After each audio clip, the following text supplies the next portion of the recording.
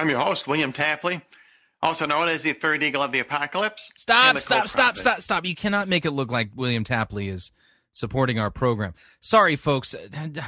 Chris Roseborough here, just to remind you, Fighting for the Faith is listener-supported radio. That means we depend upon you, your generous gifts, and financial contributions in order to continue bringing Fighting for the Faith to you. And no, William Tapley is not our spokesperson.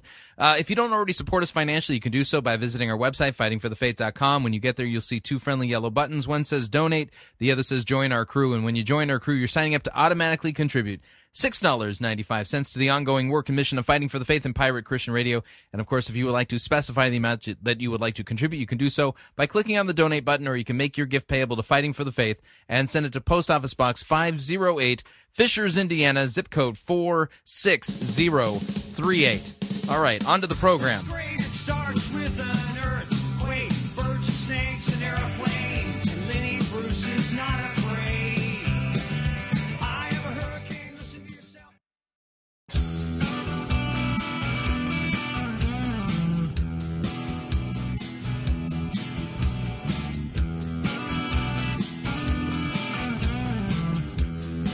It's time for another edition of Fighting for the Faith. Monday, February 27th, 2012.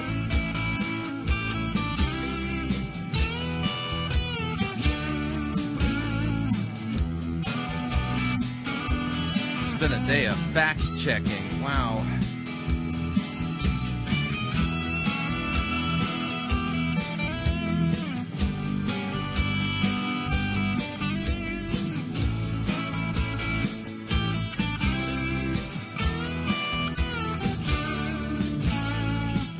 Thank you for tuning in. You're listening to Fighting for the Faith. My name is Chris Roseborough, and I am your servant in Jesus Christ, and this is the program that dishes up a daily dose of biblical discernment, the goal of which, help you to think biblically, help you to think critically, and help you compare what people are saying in the name of God to the Word of God. There is no shortage of crazy things being said out there, and some of it is, well, just deadly. That's the only way I can put it. Here's the deal. It's clear by the fact that God has revealed himself in Scripture and in the person of Jesus Christ that he wants us to know who he is. And he wants us to know what our situation is, how dire that situation is, how we are liable to God's judgment, and he wants us to know him rightly, to worship him rightly, and to know accurately who he is. He wants us to be forgiven of our sins, and he wants to save us. This is really what God's project is. I would turn to passages that talk about the fact that it is not God's will that any should perish, but that all should come to repentance and the knowledge of the truth. These are passages that we need to keep in mind here. The problem is, there's a lot of people in the church whose consciences are not bound to what God has revealed, and they're prone to wandering. And what they're substituting sound biblical doctrine for are basically their own speculations, their own feelings, their own experiences, and putting them on par with Scripture or even human philosophy and things of that nature. And as a result of it, within the visible Christian church, the waters have been muddied, and there's no need for there to be muddy water when it comes to what God has revealed. The brook, the stream of Scripture runs clean.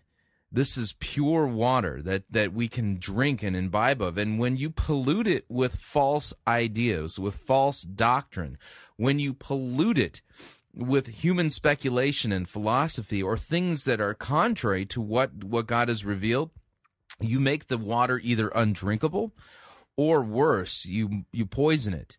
You poison it in a way that the person who imbibes of what it is that you've added to the Scriptures, they imbibe it to, well, the detriment of their eternal soul. And so this program, we try to have a little bit of fun along the way with what we do, but sometimes there are just topics that there's no way to take a lighthearted approach to it. Today's edition of Fighting for the Faith is that. There is no way to take this program lightly, not this edition of Fighting for the Faith. There is a serious issue that has to be addressed. And if you've been watching Facebook and Twitter and the religious news, then you're aware of the fact that there is a huge story coming out of Orange County, and that huge story coming out of Orange County has to do with with Islam and the efforts of some of the people at Saddleback Church, and well, for lack of a better way of putting it, there's a lot of confusion out there in the body of Christ as a result of Rick Warren's bridge building with Muslims, and the words and the language that he's spoken, and the words and language of people who are members of Saddleback. And so the story that I'm going to be talking about today, and I don't even know if how long I'm going to do it. This may not be like a standard format edition of Fighting for the Faith. That's all I'm saying. Just be warned. We might do the sermon review early. I don't know. I want to dedicate the first part of the first section of Fighting for the Faith to this issue, and I want to do it correctly. And so we're going to be talking about a story out of the Orange County Register written by Jim Hinch, entitled "Rick Warren Builds Bridge to Muslims." We're going to take a look at that. We're going to look at the controversy regarding the article. I have been in a private email conversation with Rick Warren and have spent time on the phone speaking with the Orange County Register and those who know Jim Hinch and the evidence that he collected in writing this story. And so there's a lot to talk about here, and I want to take a look also at a document that came out a few years ago that was a response, the Christian response to A Common Word Between Us.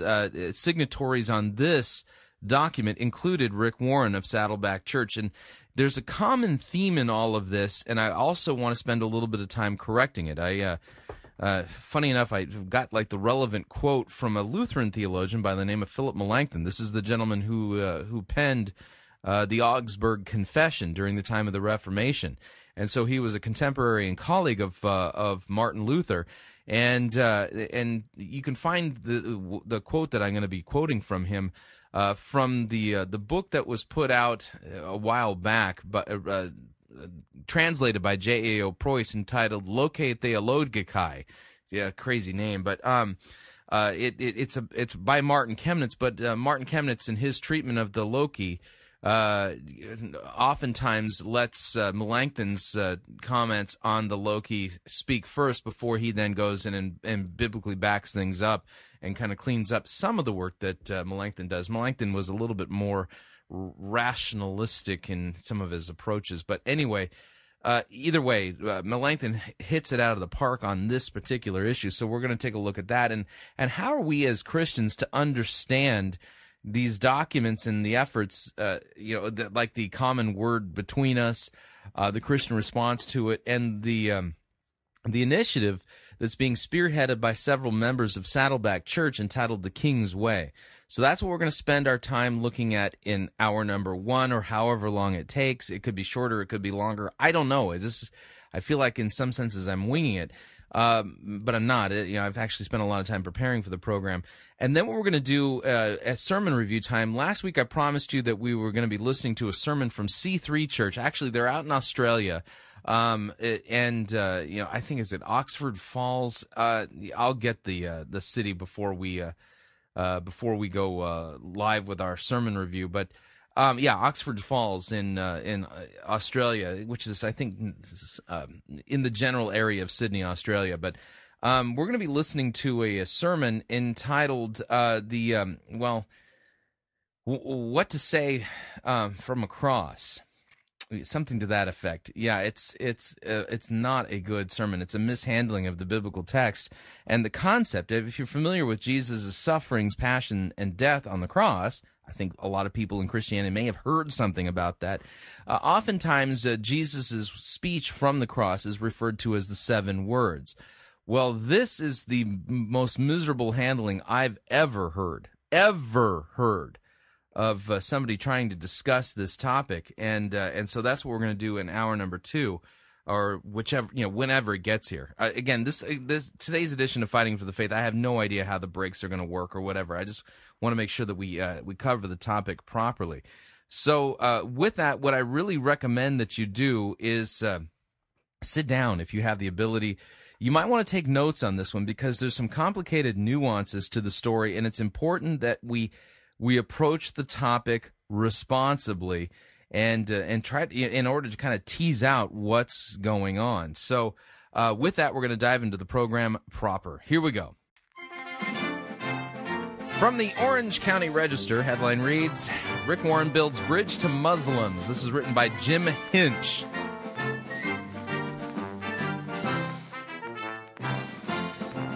Okay, so here's what we're going to do. I'm going to read the story first. I'm then going to point out some of the nuances of it that are not easy to pick out, and point out certain facts regarding Rick Warren's beliefs, okay, which I happen to be familiar with because to this day, from time to time, Rick Warren and I, we correspond. That's probably the best way to put it. And so, Rick Warren is a person I've met with personally. I am one of his harshest critics. And so I am not somebody who tries to give Rick Warren a pass on anything.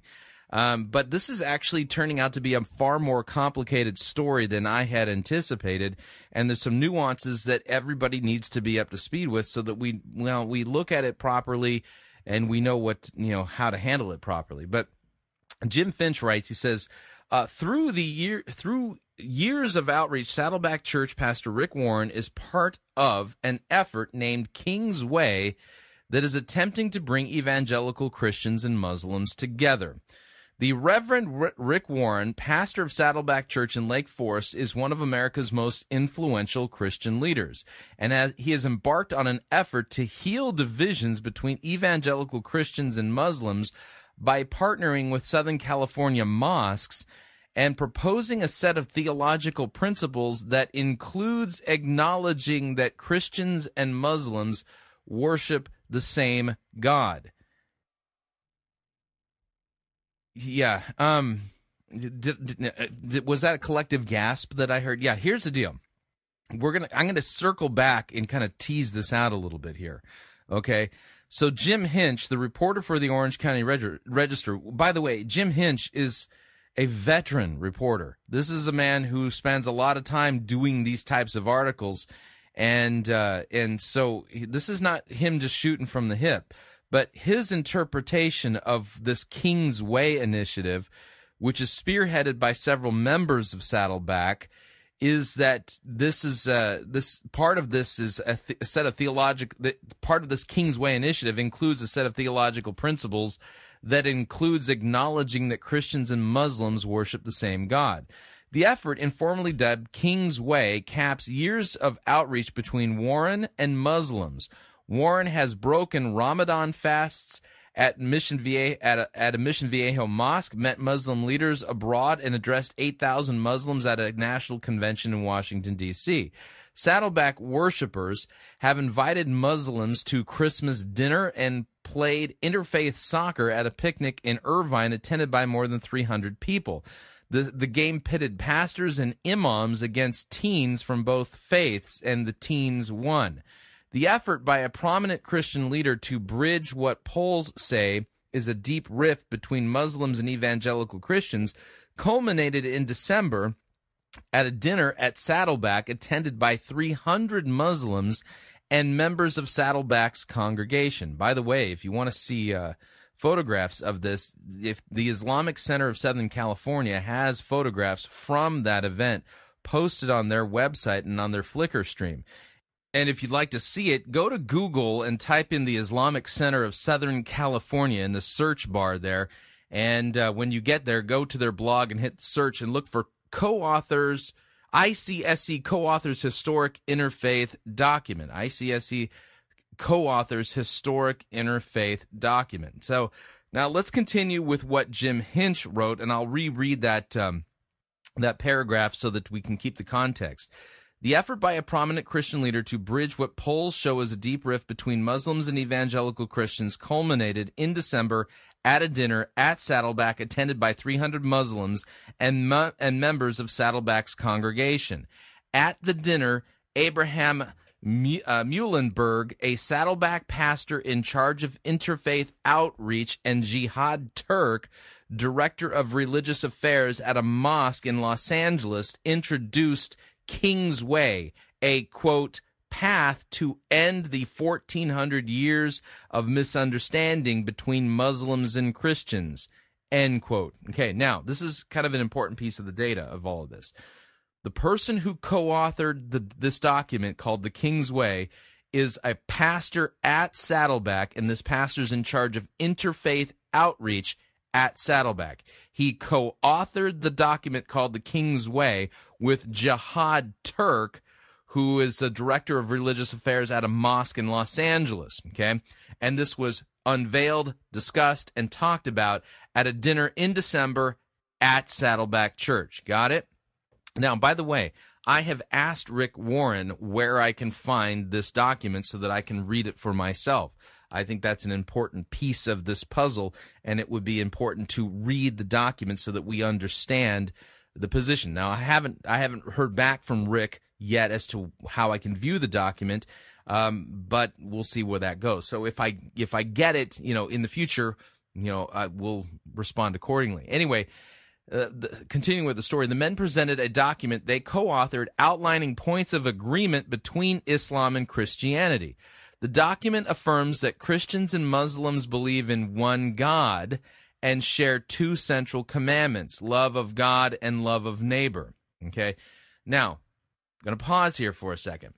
It's totally within the realm of possibility, okay, that Jim Hinch, who is a journalist, misunderstood the document that points out that Muslims believe in one God and Christians believe in one God, that maybe he misunderstood that document to say that Muslims and Christians believe in the same God. Okay? Totally within the realm of possibility. All right? So let me come back to it. So the men presented a document they co-authored outlining points of agreement between Islam and Christianity. The document affirms that Christians and Muslims believe in one God, share two central commandments, love of God and love of neighbor. The document also commits both faiths to three goals: making friends with one another, building peace, and working on shared social service projects. The document quotes side-by-side verses from the Bible and the Quran to illustrate its claims. Quote, this is an important quote. This is the quote, by the way, is by Jihad Turk, the Muslim co-author of the document. Quote, "We agreed we wouldn't try to evangelize each other," said Turk. Quote, "We'd witness to each other, but it would be out of love thy neighbor, not focused on conversion." The story then continues. Saddleback representatives declined to make Warren available for comment. So the story was being written, they knew about it, and Warren was not available to comment on any of this. So what did Jim Hinch do to make sure that he had his facts straight and that he understood the story correctly as to what's going on? Well, he talked with Tom Holliday, who is an associate senior pastor at Saddleback. So the story then says, Tom Holliday, associate senior pastor at Saddleback, said the outreach to Muslim is part of Saddleback's peace plan, a wide-ranging effort to solve major world problems by mobilizing governments, businesses, and faith communities. Quote, "This is us serving our own community with Muslims here in Orange County," said Holliday. "We realize we don't agree about everything, and we're very open about that. You just recognize the differences and recognize the points where you can work together." Now, this is also another important point. Warren has faced criticism from some evangelicals for his outreach to Muslims. Late last year, Warren issued a statement flatly denying rumors that he promulgates what his critics term Chrislam, a merging of Islam and Christianity. Said Warren, the rumor is 100% false. And he wrote this at pastors.com, which is a website he founded that provides practical advice to church leaders. Quote, My life and ministry are built on the truth that Jesus is the only way, and our inerrant Bible is our only true authority. Okay, now, if you would like to read the rest of the story, again, you can find it at the Orange County Register website at ocregister.com, and the name of the article is Rick Warren Builds Bridge to Muslims. Okay, so there's a lot of controversy about this, and the controversy hinges on the statement in the first paragraph that basically links Rick Warren with this initiative that acknowledges that Christians and Muslims worship the same God. Now, here's the deal, okay? If you are familiar with Rick Warren's Twitter stream, and I follow it using, surreptitious methods, if you would. Rick Warren's blocked me from officially following him on Twitter using my Pirate Christian account. So I've had to come up with creative means by which I can follow Rick Warren on Twitter because, he's blocked me. But that being the case, it's absolutely true that late summer, early fall of last year, there was a flap out on the internet regarding claims that Rick Warren promotes Chrislam, which is this merging of Christianity and Islam. It's important to note that Rick Warren publicly repudiated the claims and affirmed his belief in the doctrine of the Trinity and that Jesus is the only way of salvation. And these claims are contrary to the claims, of Chrislam that you get what I'm saying. So Rick Warren publicly repudiated the claims. So now, how are we to interpret? How are we to understand this situation? By the way, Rick Warren has a long track record. There's many things that Rick Warren does wrong. Okay. He's a chronic and habitual Bible twister. He's chameleonic. That's Phil Johnson's term for him. His church methodologies and ecclesiology they're directly contradicted by Scripture. That being said, pretty much I disagree with just about everything that Rick Warren does. But one thing is certain is somebody who's a careful student of Rick Warren is a Trinitarian, okay? He's a Pelagian, but he's a Pelagian Trinitarian. And Rick Warren his beliefs are not compatible with Islam. Does that make sense? So, that is just clear from the public record. So how are we to understand this?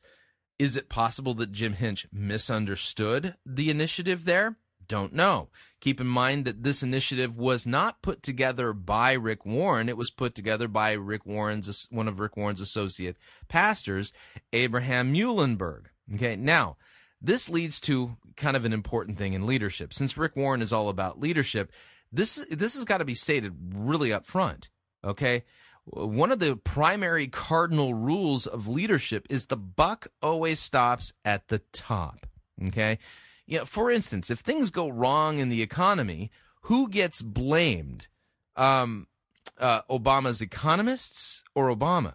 Answer, Obama. Why? The buck always stops at the top. So here's the deal, is that it's clear that the actions and statements made by Muhlenberg and Jihad Turk, okay, in this document called The King's Way, which I haven't seen, but Jim Hinch has, is that the impression that is created by this document is that this document somehow acknowledges that Christians and Muslims worship the same God, when they don't. Rick Warren is trying to distance himself from the King's Way initiative.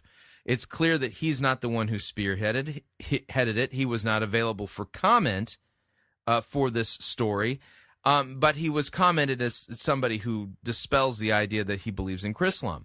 The problem is that he's got people who are working for him who are creating the impression, and people are drawing the conclusion that their theological principles include a concept that Christians and Muslims worship the same God. Who's responsible for this? Answer, Rick Warren. Even though it's clear when you read the article fairly, one could make the claim that Rick Warren is not the one advocating this. This is Abraham Muhlenberg. The problem is that this is associated with Rick Warren. Rick Warren runs Saddleback. He's the head. He's the top guy at the pyramid, and this is all taking place on his watch. So regardless of whether or not Jim Hinch got it correct factually, the point is that this is what he believed this document points to, and this was a document forged by a man on Saddleback's salary, Abraham Muhlenberg, on Rick Warren's watch, Rick Warren being the head of Saddleback. So Rick Warren at this point has a responsibility, okay?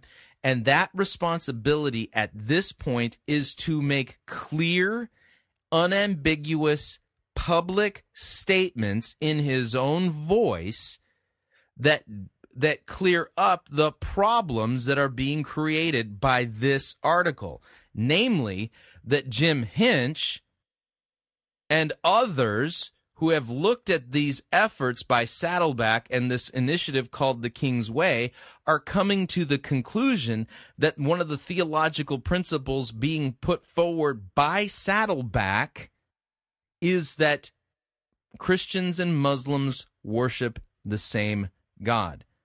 So Rick Warren must at this point, if this is not what he believes, he must step forward and make it clear that Allah and Yahweh are not the same God. And so at this point, he might try to distance himself and say, well, this was done by, somebody at our church. But the reality is it was done by somebody on staff at Saddleback Church, not a rogue member, but a person who is literally on staff as the pastor in charge of interfaith outreach. And that this document, The King's Way, is causing so much confusion that it's creating the impression that Saddleback is saying theologically that Christians and Muslims worship the same God. The buck always stops at the top. So Rick Warren is responsible for this, whether or not he believes in the doctrine of the Trinity and has taught it for 40 years. That doesn't matter. What matters at this point is that there is a lot of confusion, and this story has gone viral. And the person who needs to step up to the plate is Rick Warren, and he needs to make it clear what Saddleback's official position is, and also make it clear that what he's going to do in order to dispel the confusion created by this King's Way document. You understand what I'm saying? So here's the deal. Rick Warren he's not off the hook at this point. Even though he's publicly said that he affirms the Trinity, and he did so again publicly on Twitter today, he has a responsibility to the body of Christ and to Muslims, okay, to make it clear that Christianity and Islam do not worship the same God. He has that responsibility. So it's not enough that he's talking the talk when it comes to Jesus being the only way and that he believes in the doctrine of the Trinity. At this point, he needs to walk the walk and needs to publicly clear up the muddiness and murkiness in the water that's been created by one of the pastors on staff at Saddleback. And who's responsible for all of those pastors and what they're doing? Rick Warren. The primary rule of leadership, the buck always stops at the top. All right, what we're going to do right now is we're going to take a break. We're going to pause for a minute and pay some bills. And when we come back, we're going to continue with this topic and take a look biblically at what the problem is with these interfaith dialogues with Muslims, and how they're focusing on the so-called common ground that we have. Is that really common ground? Is it really common ground between our faiths? We'll take a look at that when we come back. If you'd like to email me regarding anything you've heard on this edition or any previous editions of Fighting for the Faith, you can do so. My email address, talkback@fightingforthefaith.com. Or you can ask to be my friend on Facebook. It's facebook.com/Pirate Christian. Or you can follow me on Twitter. My name there, @Pirate Christian. We'll be right back.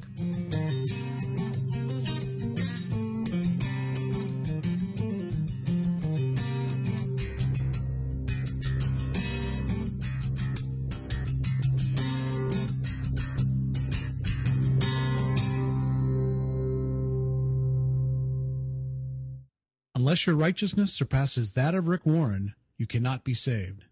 You're listening to Fighting for the Faith. You're listening to Pirate Christian Radio. We'll be taking your false doctrine now.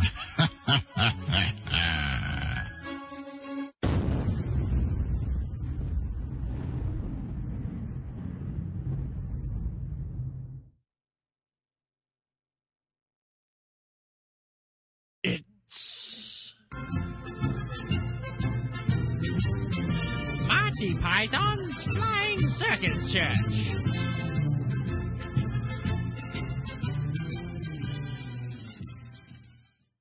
So the new pastor came in and shut down the Sunday school, canceled the adult Bible study, dumped the hymnals, sacked the choir, and put in a praise band and started preaching sermons that sound like they could be preached or done on Dr. Phil's program. It's awful. I didn't expect a kind of purpose-driven inquisition.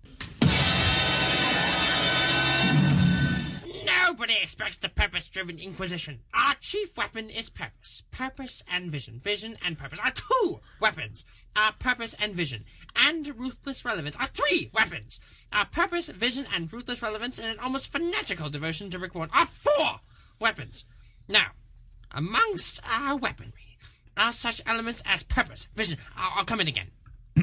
I didn't expect a kind of purpose-driven inquisition. Nobody expects the purpose-driven inquisition.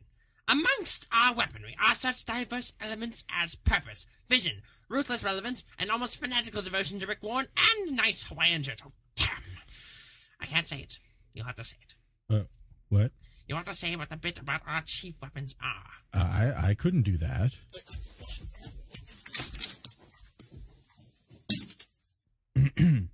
I didn't expect a kind of purpose-driven inquisition. Nobody expects. Nobody expects the purpose-driven Inquisition? I know. Nobody expects the purpose-driven inquisition. In fact, those who Our do chief weapons are... our chief weapons are Purpose?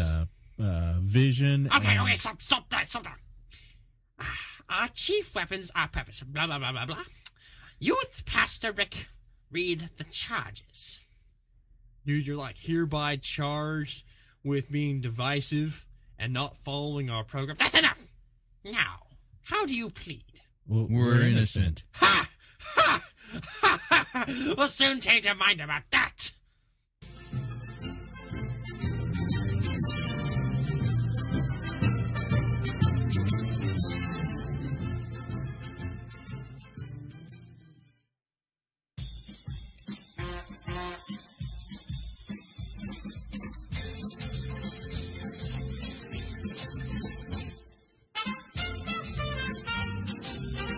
Keep more of your money in your pocket. Hi, Chris Roseborough here. If you're planning to travel anytime in the near future, then don't pay more for airfare, hotel rooms, or rental cars than you need to.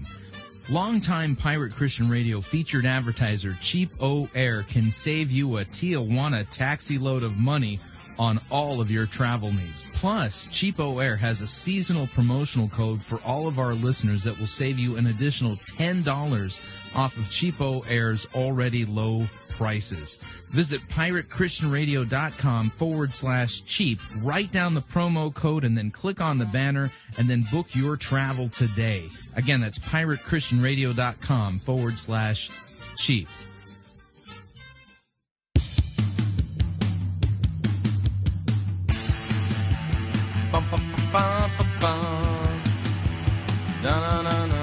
All right, we're back.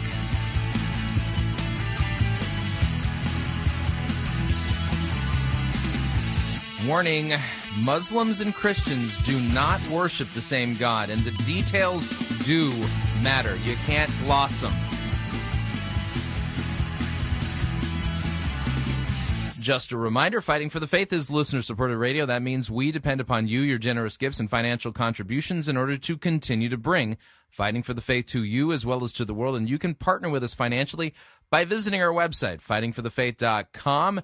And when you get there, you will see our two friendly yellow buttons. One says donate, the other says join our crew.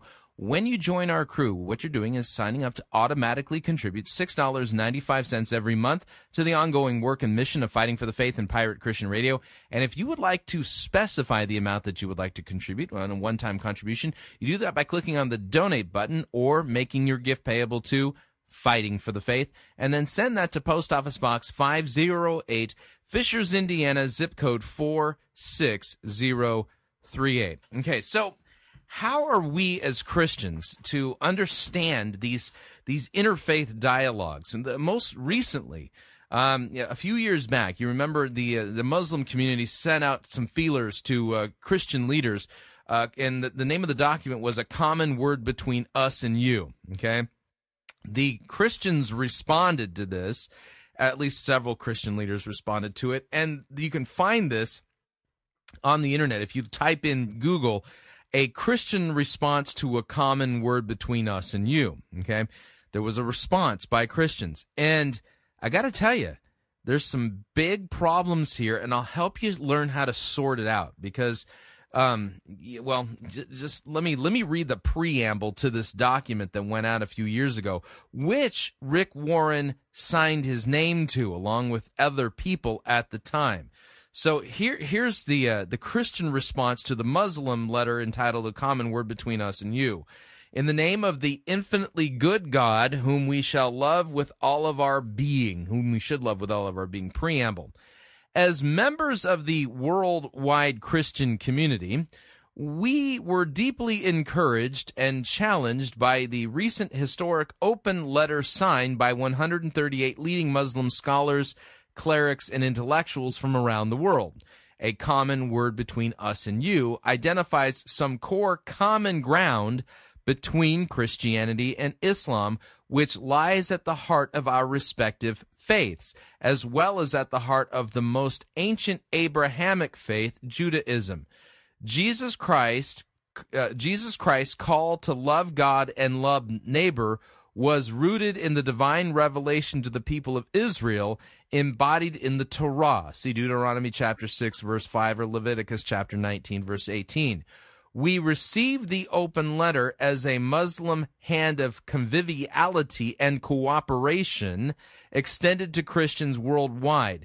In this response, we extend our own Christian hand in return so that together with all other human beings, we may live in peace and justice as we seek to love God and our neighbors. Muslim Christians have not always shaken hands in friendship. Their relations have sometimes been tense, even characterized by outright hostility. Since Jesus Christ says, first take the log out of your own eye, and then you will see clearly to take the speck out of your neighbor's eye, we want to begin by acknowledging that in the past, for example, the Crusades, and in the present, the excesses of the War on Terror, many Christians have been guilty of sinning against our Muslim neighbors. Before we shake your hand in responding to your letter, we ask forgiveness of the all-merciful one and the Muslim community around the world. Man, got some problems there. Where in the Bible is God, Jesus Christ, or the Holy Spirit referred to as the all-merciful one? If I were a Muslim reading this letter, it would sound to me like they were asking forgiveness of Allah. Okay? So now to the common ground section. Fast forward a little bit. What is so extraordinary about a common word between us and you is not that its signatories recognize the critical character of the present moment in relations between Muslims and Christians. It is rather a deep insight and courage with which they identified the common ground between Muslim and Christian religious communities. What is common between us lies not in something marginal nor in something merely important to each of us. It lies rather in something absolutely central to both, love of God and love of neighbor. Surprisingly, for many Christians, your letter considers the dual command of love to be the foundational principle not just of the Christian faith, but of Islam as well, so that much common ground exists. Common ground in some of the fundamentals of faith gives hope that undeniable differences and even the very real external pressures that bear down upon us cannot overshadow the common ground upon which we stand together. That this common ground consists in love of God and of neighbor gives hope that deep cooperation between us can be a hallmark of the relations between our two communities. We applaud that a common word between us and you stresses so insistently the unique devotion to one God, indeed the love of God as the primary duty of every believer. God alone rightly commands our ultimate allegiance. When anyone or anything besides God commands our ultimate allegiance, a ruler, a nation, economic pressures, or progress, or anything else, we end up serving idols and inevitably get mired in deep and deadly conflicts. We find it equally heartening that the God whom we should love above all things is described as being love. In the Muslim tradition, God, the Lord of the worlds, is the infinitely good and all merciful. The New Testament states clearly that God is love, and since God's goodness is infinite and not bound by anything, God makes his sun rise on the evil and the good and sends rain on the righteous and the unrighteous according to the words of Jesus Christ recorded in the gospel. For Christians, humanity's love of God and God's love of humanity are intimately linked. As we read in the New Testament, we love because God, first loved us. Our love of God springs from and is nourished by God's love for us. It cannot be otherwise, since the Creator, who has power over all things, is infinitely good. So there you kind of get the gist of the document. So here's the problem, is that whenever the document invokes the word God, the Muslim's going to read it with the attributes and understanding of the Quran and its teaching regarding Allah, while the Christian is going to read that with the doctrine of the Trinity in mind. Granted, they've even been taught it. The problem is that it's glossing the differences. It's glossing the differences in such a way that it's saying that we have common ground in our love for God, but we don't. And by the way, love of God and love of neighbor is not the foundation of the Christian faith. That's the summary of God's law, not the summary of the Christian faith. And we're not saved by the law. It's the law that condemns us. So we've got a problem here. And that is that the so-called common ground that's being built, and by the way, the same common ground is referenced in Jim Hinch's article in the Orange County Register as kind of the primary thing with what's going on with this King's Way thing. And here's the problem, we don't worship the same God. And love of God and love of neighbor is not the thing that unites us. Ultimately, according to scriptures, that's the thing that condemns us and shows us our need for a Savior. Okay? Now, I'm going to go backwards in time. I'm going to go backwards in time to the time of the Reformation, and I'm going to take a look at part of Philip Melanchthon's Locate Theologicae, okay? Not that easy to get a hold of nowadays. I think you can still get them, at CPH. If you go to cph.org, and it's this is the Martin Chemnitz's, translation by J.A.O. Preuss that I'm referencing here. But back during the time of the Reformation, Philip Melanchthon, writing about God, says this regarding God, and he talks about the Turks. Whenever you hear the word Turk here, we're not talking about Frank Turk or Jihad Turk. We're talking about Muslims, okay? So back in the day, during the time of the Reformation, Turks were the chronic and habitual, battlefield enemy of Western Christianity in Western Europe, and they were coming from Turkey. So they referred to Muslims as Turks, okay? Let me read this. Philip Melanchthon writes, he says, "Thus, since Christ has been delivered, crucified, and raised again, and since the light of the gospel has been recognized, we make this witness our own, and we keep our gaze on his Son, and we learn from him these 2 points. 1, who God is and what his will is. Thus, we wisely and eagerly separate our worship from that of the heathen and from the Turks and from the Jews. For true worship differs from false worship, particularly in these two very important points: the question of the essence and the question of the will of God. Even though the Turks, the Muslims, say that they worship the one God, the creator of the heaven and earth, yet they reject the true God because they deny that he who sent his Son as the mediator is the true God. Thus, they do not worship correctly.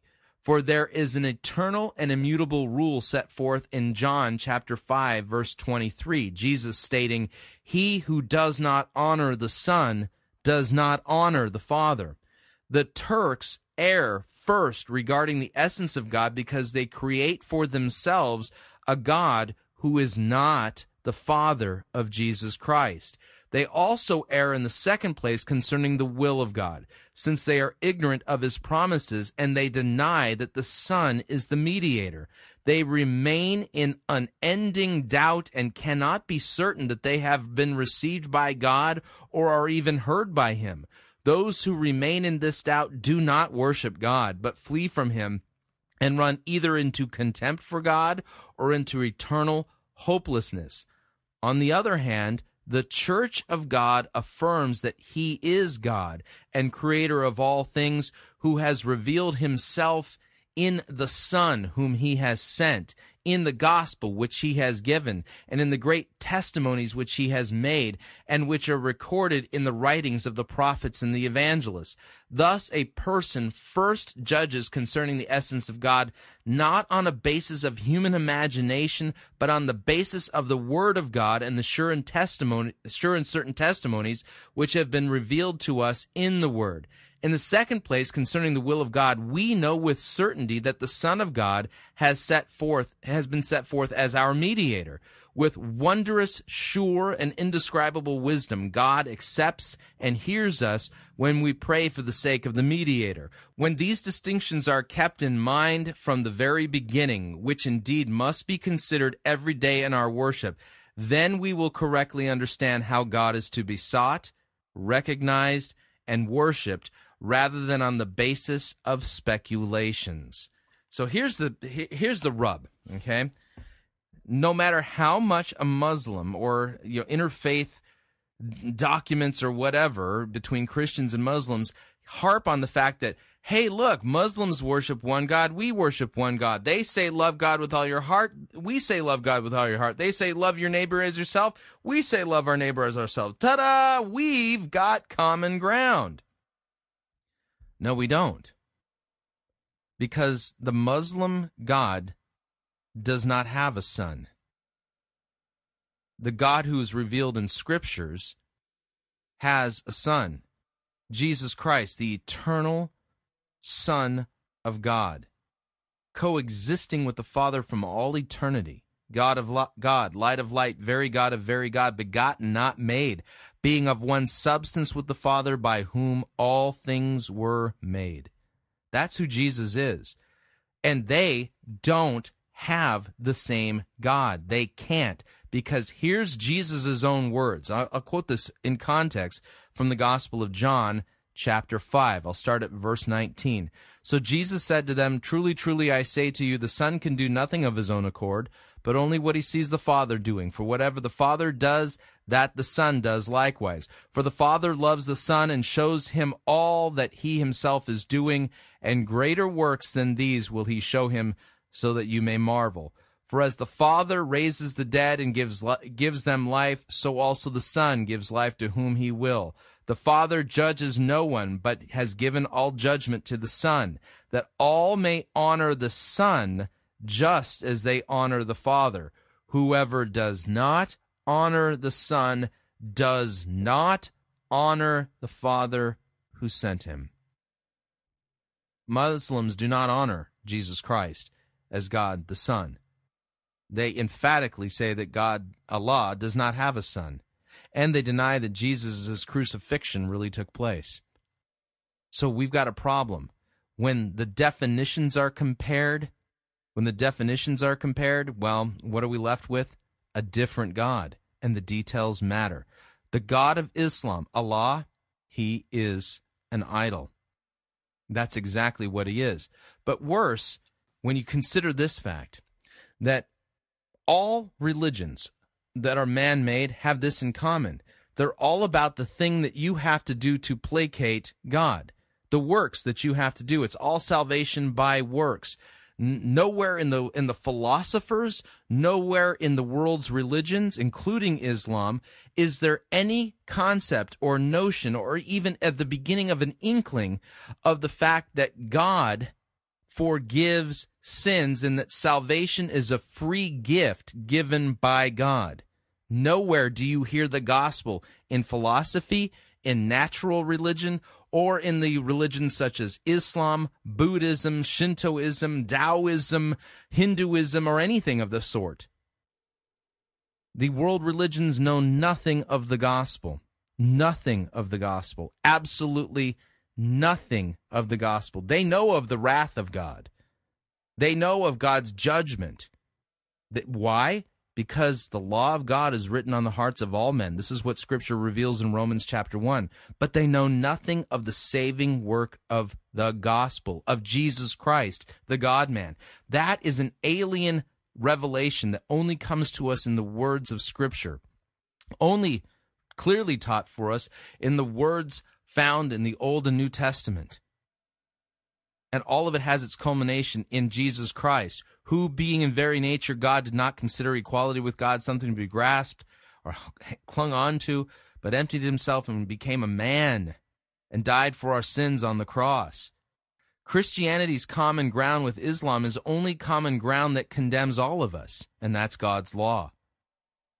But Christianity stands distinct from every religion on the planet because of the fact that Christianity and only Christianity teaches us that God is merciful towards sinners who have earned his wrath on account of the perfect, sinless life and vicarious penal substitutionary death of the God-man on the cross for our sins, and that he was raised again on the third day. This is the gospel, and it's not found in Islam. So we really don't have common ground with Islam. They worship a different God, and their salvation is based on works. You can only claim real common ground with Islam if you're talking about the common ground of condemnation, not the common ground of reconciliation and a merciful and forgiving God. This is a problem. This is a big problem.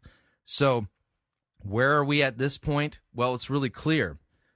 Okay, since the buck stops at the top, Rick Warren of Saddleback Church must step up to the plate and clear up the confusion created by Abraham Muhlenberg, who is a pastor at Saddleback Church in this document called The King's Way, that has created the impression that there are theological principles that acknowledge that Christians and Muslims worship the same God, and claim common ground based on the fact that Muslims and Christians believe that you're to love God and love neighbor. That's not common ground. And Rick Warren must make it clear that loving God and loving neighbor is a summary of the law, and that condemns us, and that salvation is found only in Jesus Christ and his forgiveness won for us by his shed blood on the cross, and that Jesus Christ is the God-man. He must actually step up to the plate in the middle of this controversy and not point to his record, but state, according to the errors of this current controversy, what the Christian faith believes. And so if he doesn't, then he's not walking the talk.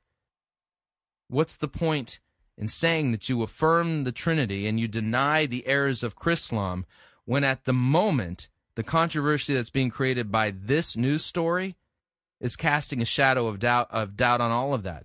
It's time for Rick Warren to walk the talk here and dispel any of the questions and controversy created by the errors of this particular initiative called The King's Way. And I don't see any other way around it. Do you?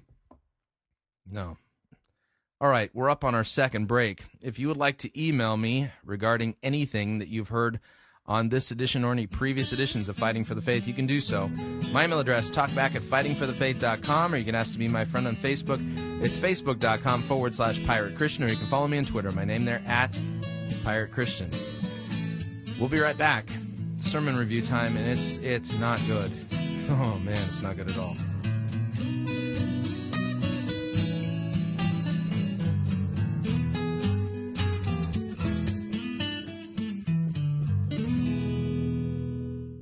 Relevance Schmelevance. We preach Christ crucified for our sins. You're listening to Fighting for the Faith.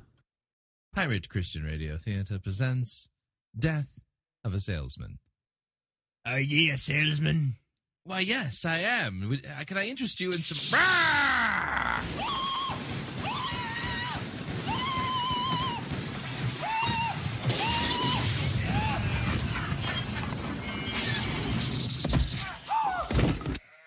You're listening to Pirate Christian Radio.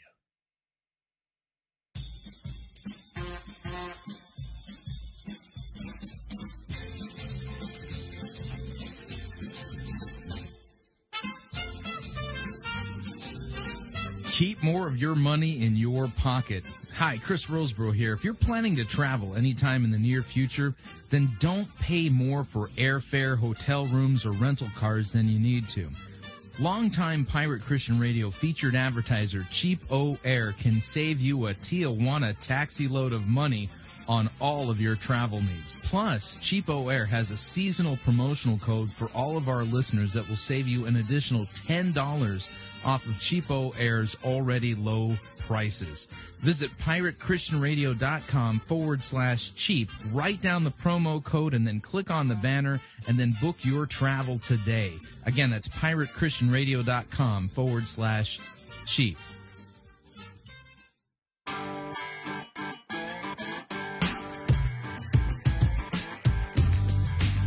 Okay, we're back. Hour number 2 of Fighting for the Faith. Sermon review time.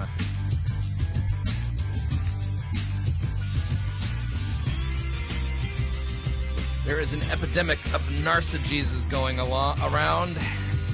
These seeker-driven megachurches, ones especially that flirt with the word faith movement, where they allegorize the biblical text, including the ones about Jesus, make it about you. Hang on to your hat. Here we go.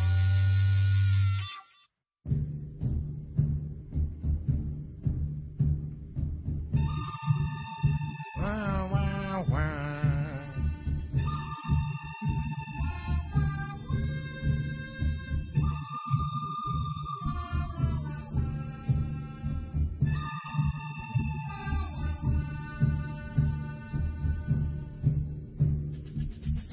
The good and the bad and, well, the ugly.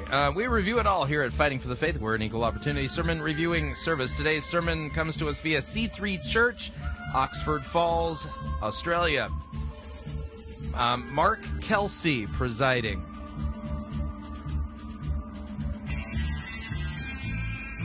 The name of the sermon is What Do You Say on a Cross? I don't know. What do you say? I mean, when was the last time you were crucified? Notice when we start talking about it this way, crucifixion becomes something less than what it really is and was. And when you start talking about what Jesus said on the cross in this way and somehow allegorizing it and using it as an example of what to say when you're being crucified, figuratively, you kind of miss the whole point. You know what I mean? Shows that they don't understand functionally and biblically and doctrinally what the purpose of the cross is. Is it one big cosmic example for us to follow? Or was that the place where Christ was our substitute? Literally suffering the wrath of God for our sins in our place. Yeah, that's kind of the difference between the two. So, anyway, let me kill this music. Without any further ado, here is Mark Kelsey and talking about what do you say when you're on a cross? I don't know. What do you say? Here we go. Oh, it's such a pleasure praying with you guys. This is a great church. You know, you're just so beautiful. Hey, what I'm going to talk about in the next few minutes I actually preached this message about 4 weeks ago on a Saturday night. And just that would make him a repeat offender then. Recently, it was one of those things. I was sitting in my study at home and I just had this random thought. I found that messages often come from the most random moments, don't they, Stace? It's like, Juzzy, it's just like it's not like you sit down, let's prepare a message. And messages come from random moments? I thought messages come from biblical texts. Those are hardly random. You know, it's got to be, I believe that every message is a thought from heaven. And it just takes one little concept or thought. You know, I love that scripture in Isaiah 55 as his ways above our ways and his thoughts are above our thoughts. And they are. Yeah, they are. And the Bible's chock full of those. Lots and lots and lots of them. Hard to master, even over a lifetime. Focus on those. They're awesome. And I take no credit for anything that I might preach because it's all his ideas. Of course, you know. Okay, so we're going to blame these ideas on Jesus. You don't like this sermon? Well, he got them directly from God. If you don't like it, then you can blame him. But I had this thought. Jesus spoke on the cross. He actually spoke when he was on the cross. Yeah, really. Yeah, historically, those are the 7 words. He said some things, which I find amazing. So I just began to study, and I discovered that there were 7 things that Jesus said on the cross. Now, I don't know about you, if I was on the cross, I wouldn't be saying the things that he said on the cross. I'd be saying a lot worse things. It'd be just about me. Who hates pain? Notice already, if it was me on the cross, and the people are laughing, it was me on the cross, it wasn't you, and you're not qualified to actually be our substitute for our sins. You're not God in human flesh. You're a sinner. You're part of the problem. You need what Jesus did on the cross for you. Like just the thought of a needle coming towards me, and I'm freaking out and what have you. But just Jesus in immense suffering said things on the cross, so I did this study, and so the title of this message is "What Do You Say on a Cross?" And as we prepare now, please bear with me here. This is not like I'm not predicting anything. I know that we're going to have the greatest year we've ever had. I believe that with all my heart, and I believe that we're going to have a year of great fruitfulness and abundance in which I believe that God is going to do the things and fulfill the things that we've been wanting deep in our hearts. But I also know that God's going to fulfill the things we've been wanting deep in our hearts. Uh-oh. That all of us on a regular basis hit things. We have cross moments. We have moments of encountering a cross, and they are not self-made. They are not things we look for. None of us are here this morning thinking, you know what? I'm really looking forward for some really exciting, tough challenges and God, some cross moments. And God, give them to me. I love pain. And, I mean, if you think like that, you're weird, you're mad, you're crazy. No, but they come. Now, it's important to note at this point that historically the church has recognized, in light of the fact that Jesus says, take up your cross and follow me, there is a sense and understanding that we as Christians are to view ourselves as dead men walking. Take up your cross and follow him. That has a historical meaning to it.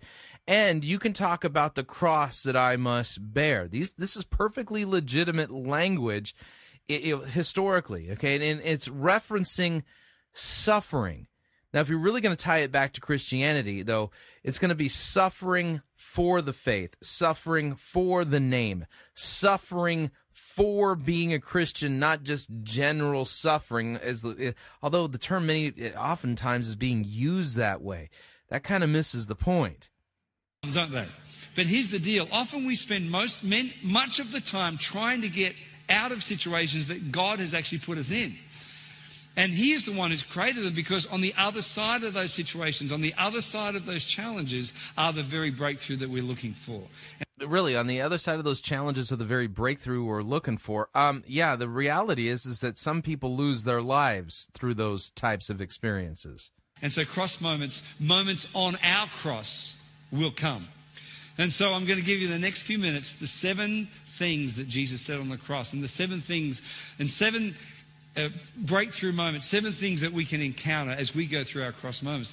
One of the first things that Jesus said on the cross is, "It is finished." In John 19, wouldn't that be one of the last things he said? verse 30, he said, "It is finished." Everybody say, "It is finished." And I believe that a cross, when we are on a cross, when we're going through one of those moments in God, that a cross moment, it is finished. It is an end of a season and the beginning of another season. Really? So that was what Jesus was doing. By example, he was showing us by saying it is finished, that he was at the end of a season and getting ready to start a whole new season. Oh, man. The "it is finished," I referenced this last week with Brian Houston's mishandling of the same text.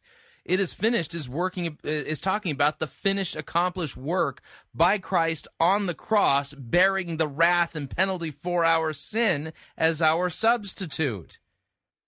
A new season begins on the other side of that cross experience. And it is only the cross that ends something and begins something. It is only that. We want it to end, we want it to do this and that, and we want to get to the other side of whatever, but it is only a spiritual cross experience that can actually cause the death of a season and the beginning of a new season. And Jesus said, "It is finished." And this is just lamentable. he was predicting, he was stating the end of a whole era. He was stating the end of a whole testament and predicting and declaring the beginning of a whole New Testament, which we're in now. Who thanks God that he actually did that. And on the cross said, "It is finished." It wasn't like partly finished, sort of finished. I wish it was over. No, it was finished. Yeah, the end of one testament and the beginning of a new. That's what that was. And in your cross, with no explanation as to what he means by the word testament either. Cross moments, not as in cross moments, as in your moments on the cross, there's a finishing moment. And even Jesus said, I love the scripture in Hebrews 12, verse 2. One of my favorite chapters in the Bible is Hebrews 12. One of my favorite books in the Bible is Hebrews. One of my favorite parts of the Bible is the New Testament. Sorry, I do this every time. Hebrews 12:2. Let us fix our eyes on Jesus, the author and perfecter of our faith. Whoops. Who for the joy set before him endured the cross, scorning its shame, and sat down at the right hand of the throne of God. I love that. The author, perfecter of our faith, who the joy set before him, he could see on the other side of the cross, the thing that got him through the cross was the joy on the other side of the cross. And guess who the joy was? You. You were the joy. It wasn't, the joy wasn't relief. The joy was our lives in Christ, in C3 Church on Sunday morning. He saw you, and for the joy of the changed lives of millions and millions. The joy of the changed lives. How about redeemed sinners?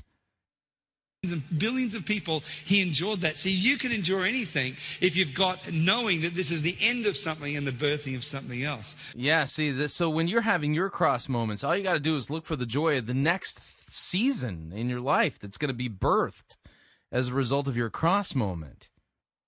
Yeah, I'm seeing cross-eyed right now. Which is an end to a season. I remember early days for myself as I graduated from university, became a social worker, and then went through a very interesting season of trying to figure out where I belonged and what my calling was. Because I think, when God begins to call you, even in the midst of your own profession, it's an interesting time, and he uses sometimes frustration and things that are happening in your world. I remember feeling really confused and frustrated, and I felt like I was I didn't know who I was meant to be. I felt like all those years of study were almost going to waste, and I remember one clear moment on a day, and the Lord spoke to me and said, "You are no longer a social worker. That's it. It is finished." Now, I continue to be that from a practical point of view, but something died in me regarding my previous existence, my previous season. So was that a cross moment, when something died in you? I'm confused. It's interesting, at that point, the Lord spoke to me about going to college. And I went to college, and of course, if that was the cross experience, college was the burial. And notice allegorizing all of the events of Jesus. Jesus serves as the primary example. I mean, he went through a cross moment just so to show you how you can do it too. And then after that, all this stuff began to get birthed and went into ministry and fruitfulness began to happen. All sorts of things began to happen. Fruitfulness began to happen. You got to be careful. When you're experiencing fruitfulness, you got to make sure to use insecticide so you don't get fruitfulness flies, you know. And so, you might be thinking, well, that's a terrible advertisement for college. Well, it isn't, because I feel that college is not the beginning of something. College is the transition from something to something. I thought that college was the answer. It wasn't. This is your example. College was my moment in which I was leaving something, but prior to moving into something, it gave me a year, or in some cases 2 or 3 years for some people, a moment in which I could focus on things and get things in my world that could get me into that next season that God had for me. And because, I don't know, college just really wasn't all that much suffering for me. Maybe I went to the wrong college, because my college years were not really a cross moment in my life. I wasn't experiencing death. Granted, I had to put some work in and do homework and things like that. But, a cross moment where something died in me, I wouldn't go that far. God always moves in 3 stages: past, transition, and future. Got a verse for that? And you may be going through a moment of that. I'll tell you, on the cross, if you're in that cross experience right now, realize that God maybe is transitioning you into a great new season, and a great year is coming up ahead. Maybe he's transitioning you into like a dark and dismal and painful season. I mean, how do you know it's just going to be roses on the other side of it, huh? Who's glad that would be the case. Okay, the second thing that Jesus said on the cross was, my God, why have you forsaken me? Now, this is called the cry of dereliction. This is important because, keep in mind, Isaiah makes it clear, the Lord has laid on him the iniquity of us all. My God, why have you forsaken me? The cry of dereliction points to this radical idea that the God-man has our sins on him, and God the Father, you can almost picture him turning away. Matthew 27, verse 46. A very powerful scripture. My God, why have you forsaken me? Now, I believe that the thing that happens in our cross experience is separation happens. Separation. Yeah, so if you're going through a cross experience, you're separated from God. But don't worry, just look at the joy of the new thing that's being birthed, and you can get through the fact that God's totally abandoned you. From people, from situations, God begins to separate you. I believe that a cross experience actually isolates you in a positive way and gives you something where you realize that there is nowhere else for you to go. There is a isolating and a separating, and sometimes we get so dependent on people. Yeah, where did you come up with this concocted, bizarre, silly, banal mishandling of the crucifixion texts?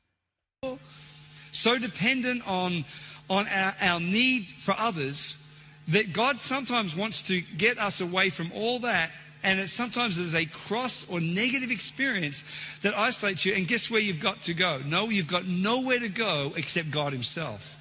And that isolating, separating experience can be one of the most profound, life-changing, person-forming, future-dictating experience of your world. Can you show me one of the apostles, just one from the New Testament, who pointed out these amazing, life transformational sequences that we can go through in our own personal life cross experiences so that we can, you get what I'm saying here? Separate. Now, isn't it interesting? Jesus said, my God, why have you forsaken me? God the Father forsook Jesus so that we don't have to be forsaken by God. Now, that's true. You can almost think of that as a gospel nugget. He was separated from God himself for that period of time so that we don't have to be. So we will never be separated from God. God said, I will never leave you nor forsake you. How awesome is that? However, God does separate us from others sometimes for a short season and he will actually cut off sources of spiritual, emotional, physical, and even financial supply in order for you to go, where do I go? Where do I go? God says, I'm up here, come to me. And a forsaking will take place. And you will even feel like your friends have forsaken you, or sometimes even your family have forsaken you. They haven't, it just feels that way. But ultimately, God wants to be your total source of supply, your total strength, your total whatever you need at that moment. That's what God wants to be for you. And he will actually cut off things, forsake you. And you go, God, where do I go? He goes, come to me. And you will discover God in that moment more than any other time in your world. Notice, none of this is actually based on a clear teaching from the Scriptures at all. This is just him reading stuff into it. By that experience. How amazing is that? Number 3, Luke 23:34, Jesus said, Father, forgive them, for they know not what they are doing. Now, what an amazing thing to say on a cross. Now, he's in the midst of torture. He's in the midst of the most excruciating pain that any human being could suffer. And without prompting, said on the cross, out loud, Father, forgive them, for they know not what they are doing. Now, like I said earlier, if I was in that situation on the cross, I'd be pulling down every bit of power I had, because that pain I was experiencing right then, I'd be going, God, just get them and zap them and kill them and, ow, that hurts, you dog, and try and kick them. And he's up there going, Father, forgive. This is just blasphemy. Give them, for they know not what they're doing. I reckon the most powerful piece of this verse is the second part, is for they know not what they are doing. They didn't know they needed forgiveness. They're not at the foot of the cross going, we're wrong, we're sorry. That they were enjoying the pleasure of crucifying him. And he said, they forgive them, for they know not what they're doing. And I find that amazing, because the ultimate level of forgiveness is forgiveness to people who don't know they need it. And when you go in a cross experience, often a challenging time is caused by people. And in those moments, it is the people that are causing that God is giving you an opportunity to forgive them when they don't even know they need it. Now, it's one thing for someone to come to you and go, I'm really sorry, what have you, and then even then we struggle to forgive them. Even then we're like, well, if I feel like it, I'll get there, I'll get around to what have you. But to forgive people who aren't even asking for it or don't even know they need it is the ultimate level of Christian maturity that exists. Now, there's some merit to this point. And remember, what does Jesus teach us to pray? Forgive us our trespasses as we forgive those who trespass against us. It's not like there's no merit to the concept he's talking about here, but overall, he's missing the whole point of the crucifixion. And it comes through that, because that's where God wants to get us. Now, here's the deal. The forgiveness thing is tied into this theme that I just keep preaching about, and believe that I'm on a mission to address constantly the issue of the offense that happens in Christian people's lives all over the world. And the answer is forgiveness. And as we begin to move into the zone of knowing how to forgive when we're offended, because offense is one of the greatest causes of problems, I believe it is, and you've heard me say this before, I believe that offense is the number one problem in the church. Not sin, but offense. Okay. By far, the number one problem in the church. It is the thing that happens the most in most people's lives.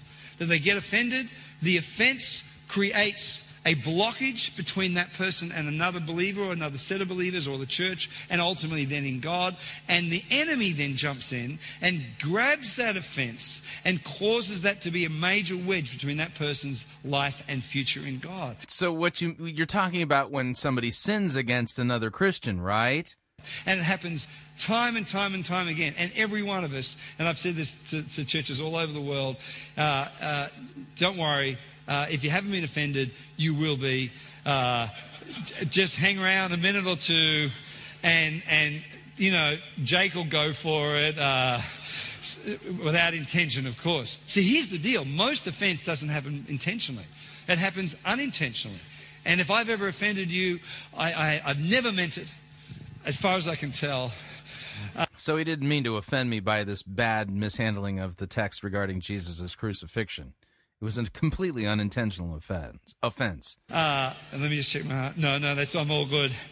But offense does happen.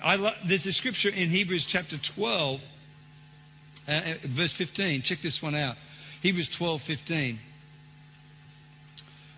That says, "See to it that no one misses the grace of God, and that no bitter root grows up to cause trouble and defile many." I love that. That's an interesting truth. See to it. Everybody say see to it. I like that. See to it. It's like, in other words, go to it. It's a proactive, aggressive, not aggressive as in aggressive, but it's proactive. See to it. Keep that scripture up, guys. See to it that no one misses the grace of God. Okay, here's the deal. The answer is the grace of God. That's always the answer. The grace of God is that we understand our forgiveness and understand our ability and our need to forgive others. In fact, Jesus... Now, this is true. Jesus put a caveat around our forgiveness. That is that if we don't forgive others, he won't forgive us. So we've always be living in the forgiveness of others so that we constantly can be living in the forgiveness of God. So that no bitter root grows... Now, actually, he had that backwards, okay? The reason I say that is because we love God because he first loved us. God demonstrates his love for us in that while we were sinners, Christ dies for us. So we are first forgiven, and as forgiven sinners, we then forgive. That's what we do. I would reference Matthew chapter 18, the parable of, the king who wished to settle accounts. It reads, starting at verse 23, "Therefore the kingdom of heaven may be compared to a king who wished to settle accounts with his servants. When he began to settle, one was brought to him who owed him 10,000 talents. And since he could not pay 10,000 talents, by the way, just think of it as $2 bazillion. There's no way you're going to even be able to pay the interest on this thing. Oh, and by the way, you only have a part-time job at McDonald's. So, I mean, $2 bazillion, part-time job at McDonald's, you're in trouble, right? That's how you have to think of that debt. Since he could not pay, his master ordered him to be sold with his wife and his children and all that he had, and for payment to be made. So the servant fell on his knees, imploring him, 'Have patience with me, and I will pay you everything.' Out of pity for him, the master of that servant released him and forgave him the debt. But when the same servant went out, he found one of his fellow servants who owed him 100 denarii. Think about a month's wages here. So maybe $1,000 or 1,200, something like that. Seizing him, he began to choke him, saying, 'Pay me what you owe me.' So his fellow servant fell down and pleaded with him, 'Have patience with me, I will pay you.' He refused, and went and put him in prison until he should pay the debt. When his fellow servants saw what had taken place, they were greatly distressed, and they went out and reported to their master all that had taken place. Then his master summoned him and said to him, 'You wicked servant, I forgave you all that debt because you pleaded with me. And should you not have had mercy on your fellow servant as I have had mercy on you?'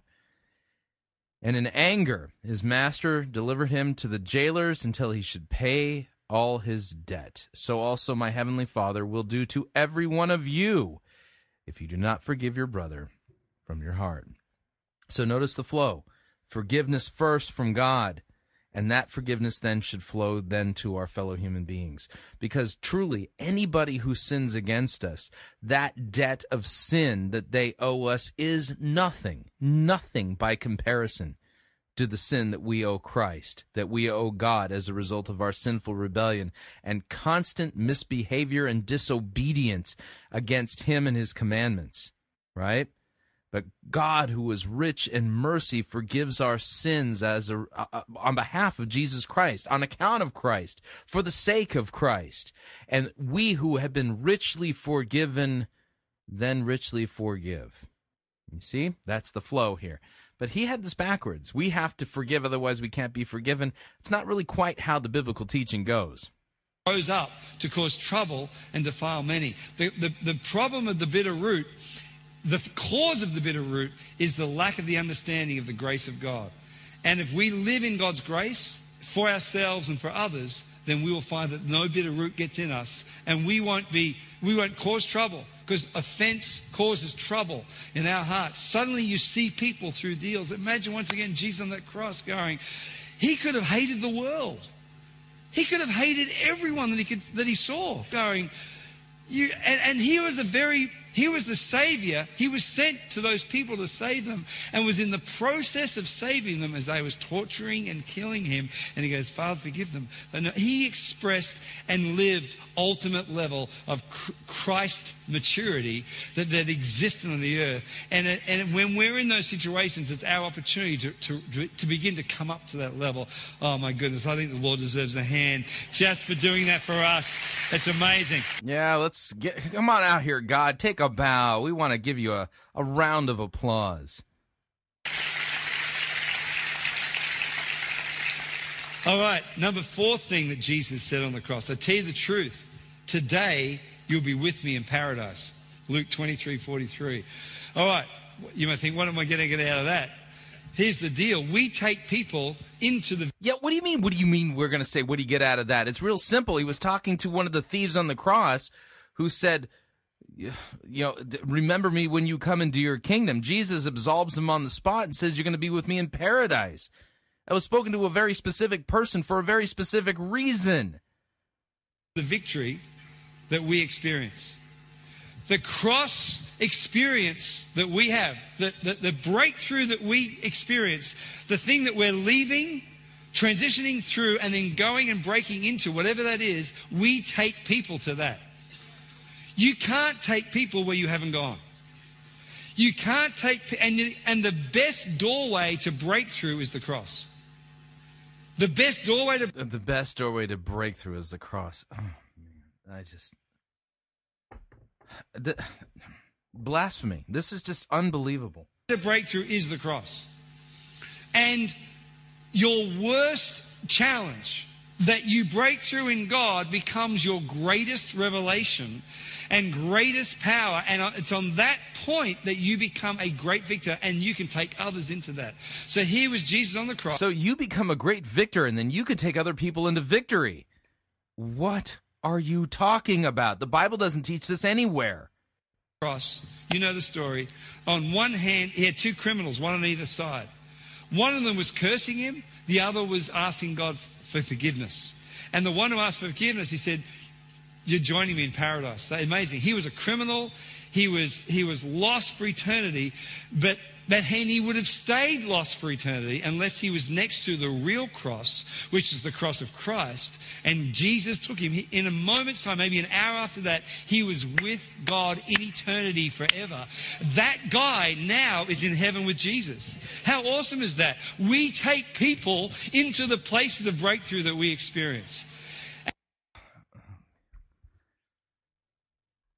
Boy, talk about an adventure and missing the point. Oh, that text doesn't say we do anything like that.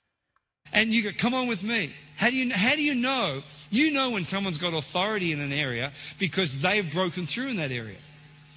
If they've got breakthrough in emotional areas or financial areas or spiritual maturity or whatever it is, See, you could be just like Jesus, and you can tell people, today you will be with me in financial paradise. Today you will be with me in emotional paradise. Because I've experienced breakthrough. Now I can carry you through too. As you break through in that area, then you go, I've got the door. I've got the handle to the door. And you open the door and you go, come on, guys, let's go into this victory. And, of course, ultimately, that's what ministry is. Ministry is helping people break through into the areas. And I believe this year, many of you are going to have those cross experiences, but then break through and take people into that victory. I encourage you, connect leaders, take people into those victories that you have. Number five, he said in Luke 23:46, in a loud voice, Father, into your hands I commit my spirit. Wow. What And you know what that means? That means Jesus is about to die, and into the hands of the Father, he's committing his spirit. Because that's what that means. I love the fact that it says in a loud voice. He wanted this said. He wanted this heard. And I believe that this is an issue of submission. That Jesus was experiencing a place where he was literally letting it all go and giving it into God, because ultimately God says, I'm going to give you a cross experience so that you have, all you have to give yielded to is me. The submission thing is incredible. Now, I'm a huge believer. I believe there are two great, powerful forces that exist. Other than love, I think there are two great, powerful forces that exist in us as believers. They're tools: trust and faith. And many believers never know how to determine which one of those is the most important thing to do. Because here's the deal. Faith is pushing in. Faith is hanging on. Faith is like, I'm going to do this thing and break through, because we need that. Who knows we need that? Some of you need faith. It's like, I've got it, I'm in, I'm on this thing. Well, trust is not that. Trust is, I let go. Do you know that in the Greek word for faith is pistis? Do you know what pistis means? Trust. That's what it means. Trust is, I can't do this. Trust is, I submit, I yield. That's trust. Faith is, I'm committed, I'm strong, I'm busting through. Trust is, I let go, I yield. Notice he's not referencing any other authority than himself. These are just his ideas. I give in. Faith is, I don't give in. Trust is, I do give in. But some people give in, not out of trust. They give in when they should be in faith. So if you should be in faith and you give in, you're not trusting, you're just giving in. Whatever. Who's confused? Me. Because there's, I give in. I give in. Then there's, sorry, these people are blessed today. Then there's, I give in. I give in.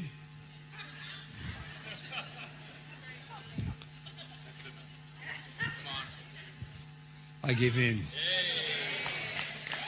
This one smiles. Jesus gave in with a loud voice. Sabachta, into your spirit. It's Eloi, Eloi, lama sabachthani, and no, it doesn't say that he gave in. You're eisegeting. I commit my spirit. I yield. Okay, here's the deal. He died. He could do nothing about it. See, trust is death. Faith is life. What? Again, you're not showing this from the text. You're just making stuff up. Trust is death. A cross experience gives you a Christ-like death experience where literally you die. And you've heard me tell the story of one of my early death experiences. When we were planning the church in New York, and we'd gone from a full-time wage situation. Here, life is good, all's good, what have you, go and plant a church. It's amazing, and I've talked about this before. Paul and Sherilyn will know this, is that faith, vision is a trick. How on earth do we get to vision? What are you talking about? God is so naughty. He is so sneaky. So he gives you these visions. And it's like... Really? Oh, okay. I'm going to do this. I'm going to do this. And if you do this, I'm going to do this. And shows you a picture of the future. He did it to Abraham. Yeah, see, he did it to Abraham, so he's going to do it to you too, apparently. In fact, I did a study on the book. I did a study on Abraham. I did a study on Abram. Because God changed his name from Abram to Abraham. And I thought, what changed his name? At what point did the name change take place? I did a study on it. And I discovered 10 things that didn't change him. So I did this whole message on the 10 things that didn't change Abram. But then in Genesis 17, because God, here's the deal. God was promising him for 25 years, you're going to have a son. You're going to be a father of nations. In fact, he kept on getting bigger, the vision. You're going to be a father of many nations. And Abraham in the early days was going, oh. Notice how he reads the text. Everything is about your life. See, just like Abraham had a vision for his future, God's going to give you a vision for your future. Just like Abraham had his vision expanded and added on to, and it got bigger and better. Same with you too. And Jesus went through a cross experience, so you're going to go through cross experiences. So what can we learn through Jesus' words while he was having his cross experience, so that he can have his breakthrough to the next season in his life? Because God had given him an expanding vision too. Awesome. Bring it on, the vision. Got him outside the tent, showed him the stars, showed him the sands of the sea. She said, it's amazing, it's amazing, it's amazing, it's amazing. After 25 years, Abram's over it. He says, I'm sick of your vision. He never said that. I'm sick of your promises. Never said that. Get out of here. And he said, Genesis 17, he goes, I'm over it. I'm done. And it says Abram yielded before God. He just collapsed. And God goes, good, I'll fulfill it now.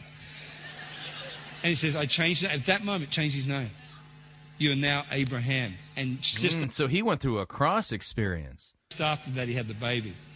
Who hates that about God? Christian talked about the 11th hour. I reckon it's the 11:59. In fact, sometimes I reckon it's 12:01. In fact, I reckon, when you were saying that, I was thinking, no, it's more like 1 a.m. And I had this thought that he lives in a different time zone. So what's our midnight is not his midnight.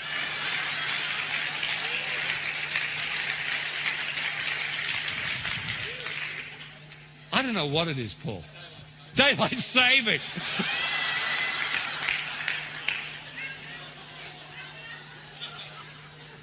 So God's going to vision. See, God gives vision.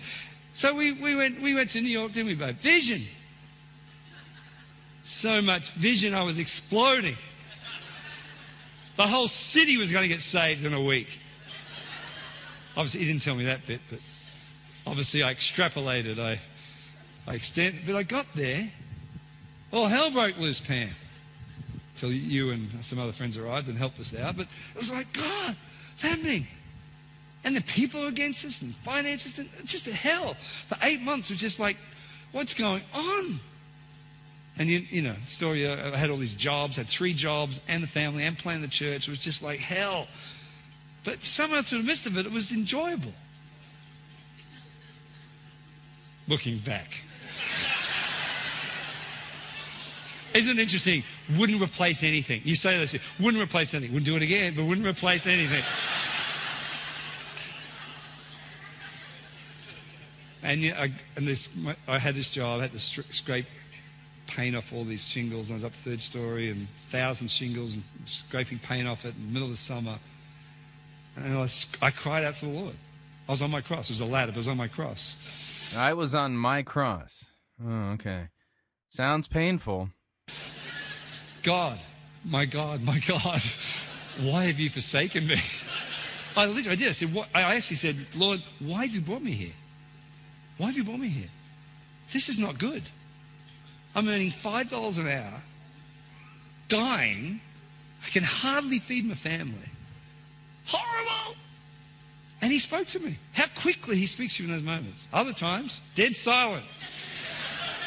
Now, he'll only speak to you if he's not in the part where he's turning away from you. Because when that happens and isolating from you, then you have to cry out, my God, why have you forsaken me? But, you know. Spoke to me. And he literally, it was almost audible. He said, I brought you here to kill you. True story. Finest words of comfort I've ever heard. Sorry, I thought you're doing a really good job. True story. And literally, something in me died. Like, I died. Literally. Not like literally, I mean, something died. Me died. Something literally in a figurative kind of way died. Me, my vision, my thoughts, my ideas, my ambition died. And then that scripture came to me. Christ lives in me. And soon after that, the church began to break through and grow because they had that experience. Yeah, because you were crucified. Just like Jesus, you're the savior of your own church. Submission. We've got to understand the difference between submission and commitment. Commitment is faith hanging on. Submission is letting go, trust. Sometimes in a cross experience, it's not faith you need. You need to believe more. You need to let go. Jesus let go.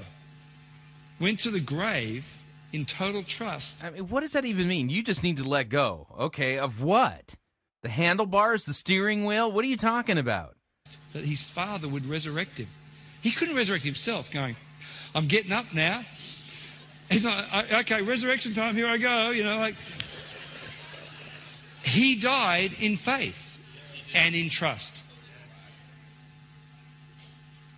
Amazing. Submission. I believe that submission is the earmark of a Christian. Not commitment. Commitment, the world can get committed.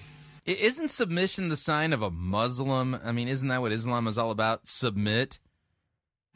Anyway, you can see people go to the gym. They go to the gym every day. They're committed. But you cross their person, you cross their will, and you figure out whether someone's submitted or committed. Because you can get people to do something, that's commitment, but you cross their will. If your will is broken, you're now a submitted person. And you're a broken person. But that's what Christ does and builds in us. In a loud voice, Father, into your hands I commit my spirit. Okay, number 6. In John 19:26, Jesus said, Dear woman, here is your son.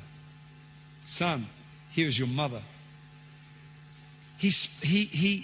Okay, what is the point here? Is that I believe a cross experience actually helps us focus on others. I think selfishness... Yeah, see, because Jesus was going through a cross experience, he was able to focus on other people and, care for his mom. Because, if he wasn't going through the cross experience, he may not have been so aware of the needs of others.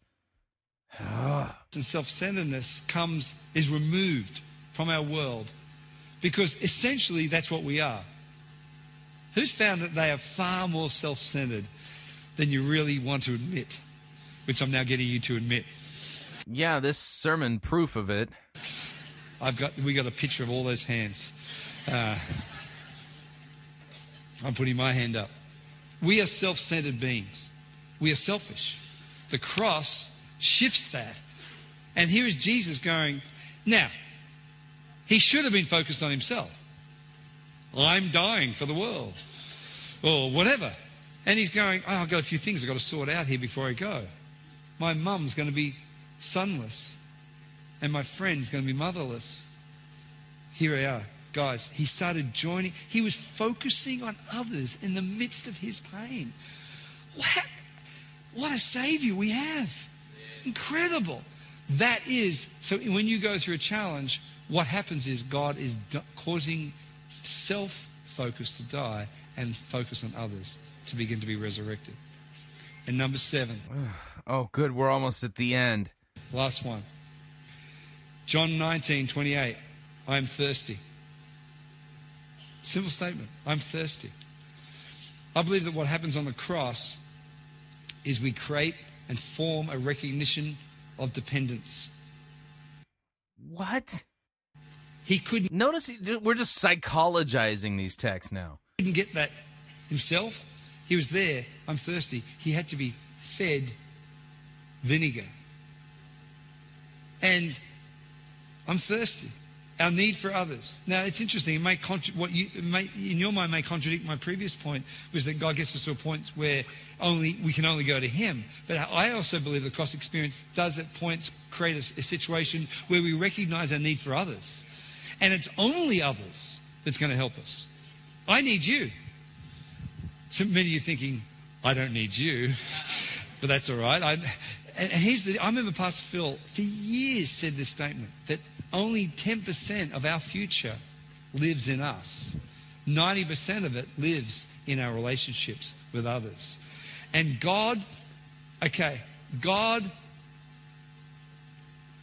will finish this sentence. He creates a situation in which we are dependent on community. Christianity isn't... What on earth does this have to do with anything Jesus was saying on the cross? This is unbelievable. ...isn't completely individualistic. Christianity, by definition, is community. We need one another. Even the Christian concepts of friendship and fellowship, by definition, mean that we need one another. Your spiritual life is not complete without one another. That's just from a fellowship point of view. Have you ever noticed that you can arrive at church feeling a bit average and you've hit some challenges and what have you? You get into church, by the end of service or whatever, connected with people, suddenly joy's there, hope's there, purpose. They go, oh my goodness, that's good. See, it only takes 7 days and we're deluded again. That's why we need church. That's why you need Connect Group this week. You need to get around other people because your need for fellowship, your need for friendship, your need for community is absolutely, it's built into you. And I think a cross experience means that you search for people, you search for connection, you search for others. Also, the other thing is, I know what we are doing, what I'm doing as a person, what Mark, Joseph, Peter, Kelsey, good Catholic name, isn't it? What Mark, Joseph, Peter, Kelsey is doing right now isn't 90%, is like 100% happening because of Pastor Phil and what he's created and the team here, my friends. And this is, I don't know what I'd be doing. Have you ever had that thought? What would I be doing? Where would I be? Well, what? It's a freaky little thought. Like, where would I have ended up if I, and it was interesting because the story, Bernie and I, we rocked up to this church in the third week that it existed. There's a little tiny Catholic school hall, 1980.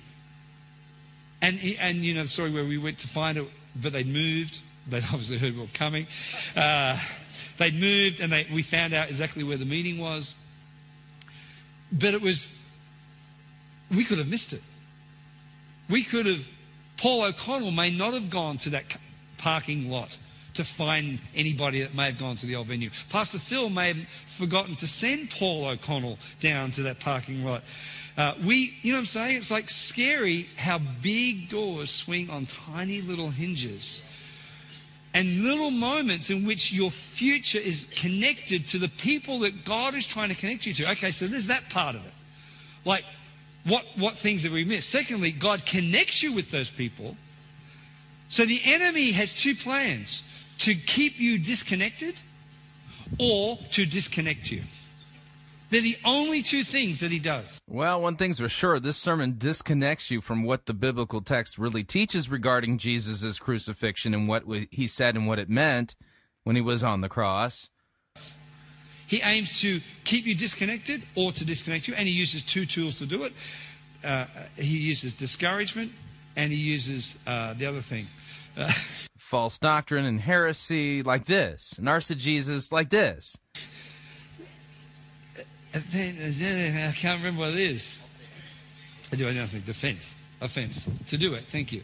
The message I just preached about 10 minutes ago. And God wants us, our lives are inextricably linked to the people that God wants us with. We need to fight for the people that God has put us amongst. And I'll tell you what, it is not perfect. You're not perfect. This church isn't perfect. The moment you joined the church, this church became imperfect. Some of you going, I take that personally. Well, so you should. I do too. The moment I joined the church, it became even more imperfect. None of us, we're messy, we're messed up, we're a mess. There's a mess here, anybody? I'm like, this is crazy how not together we are. Many of you looking at me this morning going, he looks pretty together.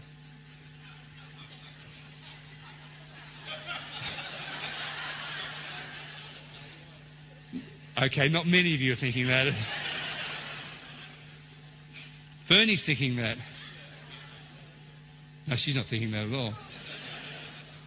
Trust me, I'm not together. Have my bad days. Occasionally have a good day. Can't remember when.